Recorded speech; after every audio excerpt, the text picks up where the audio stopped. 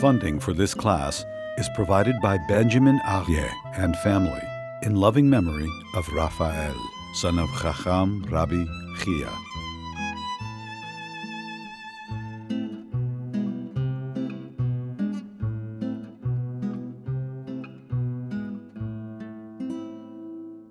The fourth blessing. Blessed are you, Lord our God, King of the universe, who straightens The back. When you sit up, you straighten out your back, so you thank Hashem for straightening you out. Now, what does this mean on a deeper level? What are we thanking Hashem for? You know, the difference between a human being and an animal is the animal goes through life, and the animal never once looks up to heaven. The animal is horizontal. The head of the animal faces down. The head of the animal, exactly, is on the same level as the back of the animal, and its head is facing the earth, facing downwards. Because the animal's life is about one thing. Its natural life. Its whole life is about its circulatory life and its biological life. It's all about self-preservation. Where am I going to eat, and how am I going to extend my existence? How am I going to survive? And that's what occupies the animal. The animal is not thinking great, deep philosophical thoughts and is not wondering about things and who am I? The animal is completely unself-aware. The animal just thinks about one thing. How am I going to live another day? How am I going to extend my existence? Its whole life is its physical life. There's nothing else. The head is almost the same level as its tail. It's horizontal. A human being was given a gift. We are the only creatures that walk on two. That's a gift that Hashem gave us the ability to look up. We look up. We wonder, what's my place in the universe? Why am I here? We're the only ones in the universe who ask, in our physical world, that ask the existential questions. Not what am I here? How am I going to survive another day? How am I going to extend my existence and continue my existence for another day? How am I going to extend my bank account? How am I going to extend my influence and my power and my fame? But why am I here? What's the meaning of my life? What's the purpose? What's it all about? Where's the light? So we have that ability to ask that question. Why? So when we go to sleep, we become like the animal. We also become horizontal. We lie down. Because in our sleep, the only part of us that functions are our lower parts. Our circulatory system, our respiratory system, our digestive system works very well when we're sleeping, relaxing, so it works. But our mind, our brain, our higher functions are asleep. Our consciousness is asleep. So we're like the animal then. There's no difference in us and the animal. When we wake up and we sit upright, which distinguishes us from the animal, we thank Hashem and we bless Hashem and thank Hashem for this tremendous gift. Because we have the ability. Hashem created us that we walk upright because we were meant, and Hashem gave us the ability that the mind is on top, then comes the heart, and then comes the body, the actions. Because we were given the ability to mind over matter. The mind could control the heart. We have that ability. We have to exercise that ability. It's a gift, a privilege that we were given. It's a right that we were given, but most of us don't choose not to exercise that right. But it's an ability that we have. You know, the word melech, king, stands for there's an acronym for three words in Hebrew. The mem is the moyach, the brain. The lamed is the lev, the heart. And the chaf is the kaved, the liver. Because a king is someone who is in that order. The mind comes first, mind over heart, mind over matter. My mind directs and controls and guides the heart. And the mind makes the decisions, chooses where my passion should be, how I should direct my passions. Then you have the heart, and then you have the actions, the expressions. What if a person, like most people, which allow their heart to control their mind, they follow their heart. as society today, Psychology 101 encourages people, just follow your urge, follow your instinct, and follow your heart. Heart over mind, then you're a lemech. The lamed comes first, the lev, then comes the mayach, the heart, the mind, and then comes the kavod. So Hashem gave us this incredible ability, that mind over matter. And we see that we have that ability. You know, it's interesting. Even people, in their own personal lives, they're out of control. They have zero self-control, totally indulgent. Say whatever they want, think whatever they want, do whatever they want. There's zero self-control, zero impulse control. When it comes to business, when it comes to things that matter in their own personal lives, they are paragons of virtue. They put Mother Teresa to shame. The amount of self-control and self-discipline is astounding and astonishing. I don't know if monks who meditate for 9 hours a day have that amount of self-control. You know, in business, the customer is always right. If you want to stay in business, the customer is always right. Not by me. If you want to flourish in business, the customer is always right. You know, it reminds me of the story the owner tells his employees every day, reminds them, remember, the customer is always right.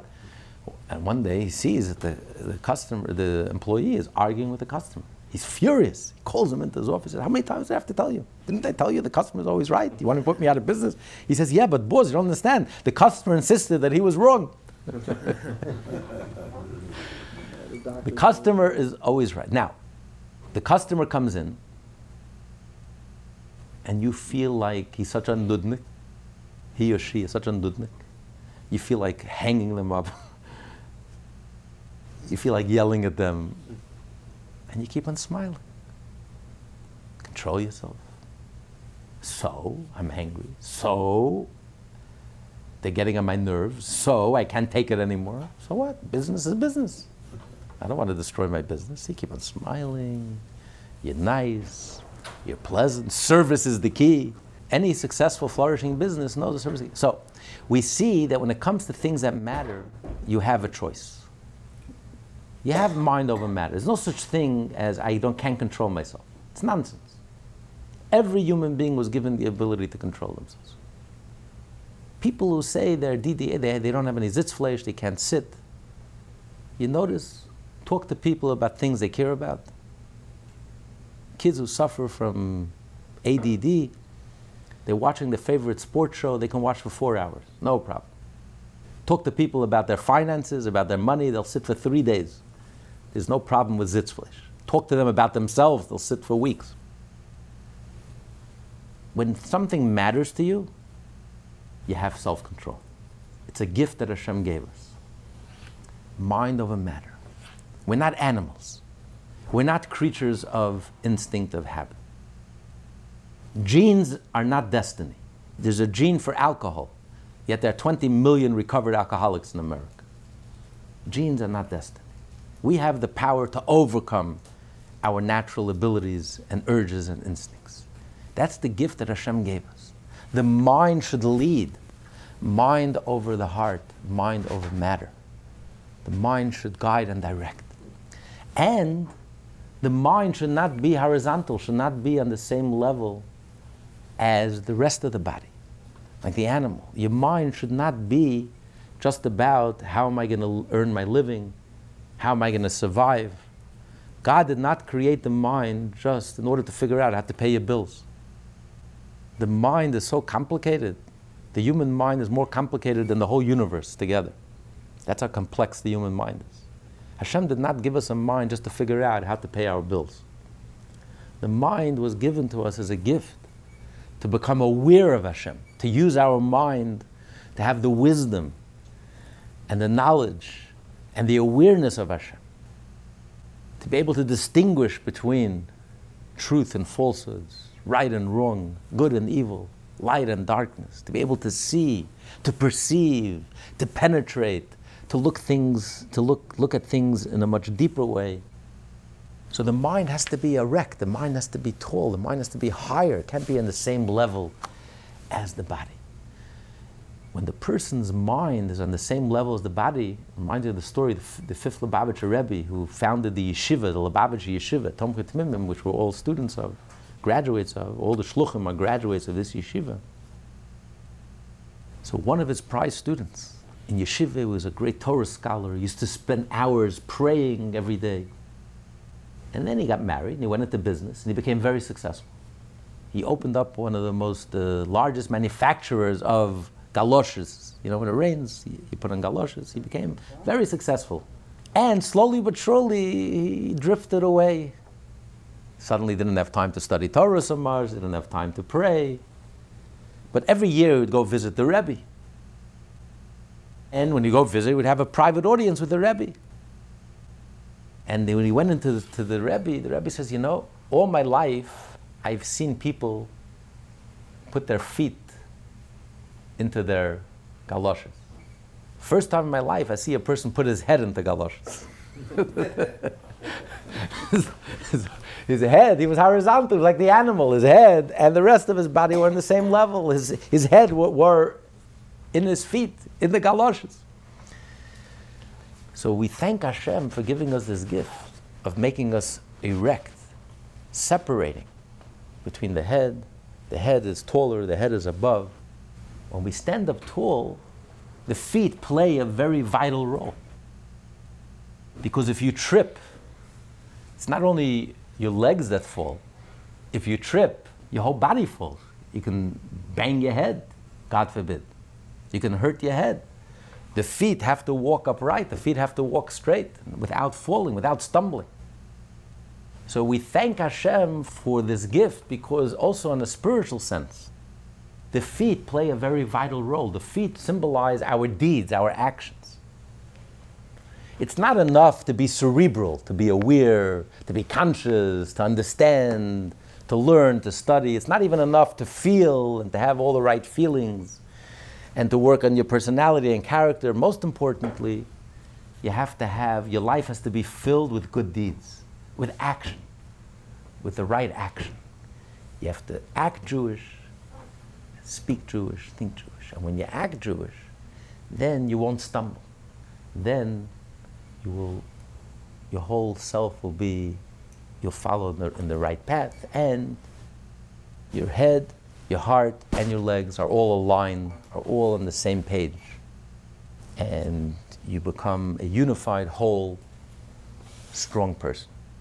Also, making us straight it's important to be erect, to have an erect posture. Not just physically it's important to have an erect posture, but spiritually.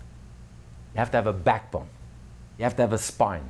A person who has no spine, a person who has no backbone, you can have all the limbs, but if your backbone is not straight, if your spine is not straight, you just collapse. The spine holds you up. It's the spine that keeps you all together.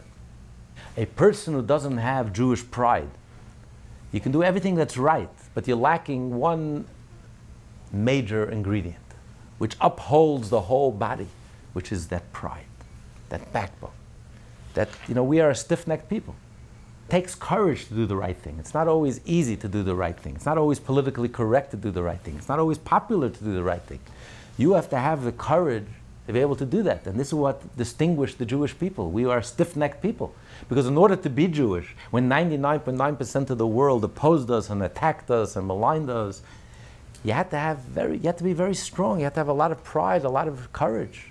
Our ancestors for 3,800 years had that backbone and the stiff-neckedness and that spine, and that they stood tall and proud.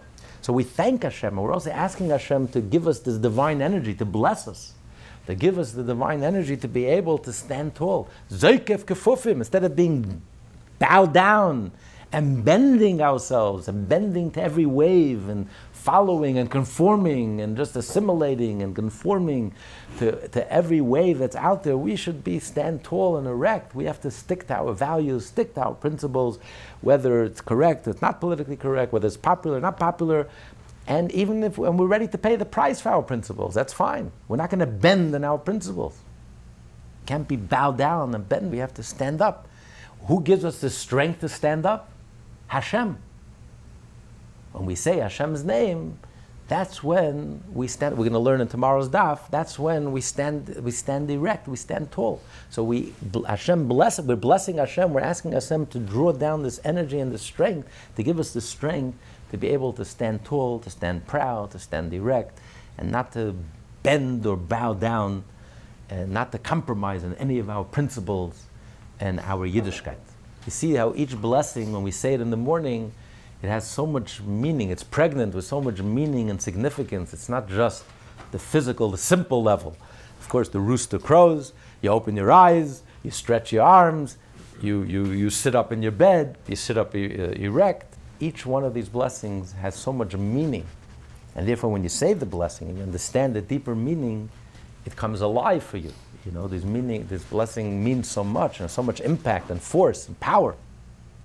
And it sets the tone for the day. This is how a Jew starts his day, with these blessings, armed with all these blessings. So this is like the Shemoneh Esrei at the beginning of the day. We're starting out with the 18 blessings at the beginning because we need that divine intervention, that divine help to set the tone for the whole day, to give us that hope and that optimism and that strength and that energy to face the rest of the day. Any comments, questions, thoughts? You don't have to agree with anything that was said. When you say the Melech and the Lemech, there is a third possibility when the Kaf comes first and the Mem at the end. You know what we're getting? Klum. Shame. Klima. Shame. Kelem, or also it's destructive. It's destructive. When a person lives that way, it's self-destructive. It's a self-destructive lifestyle. It's a road to nowhere.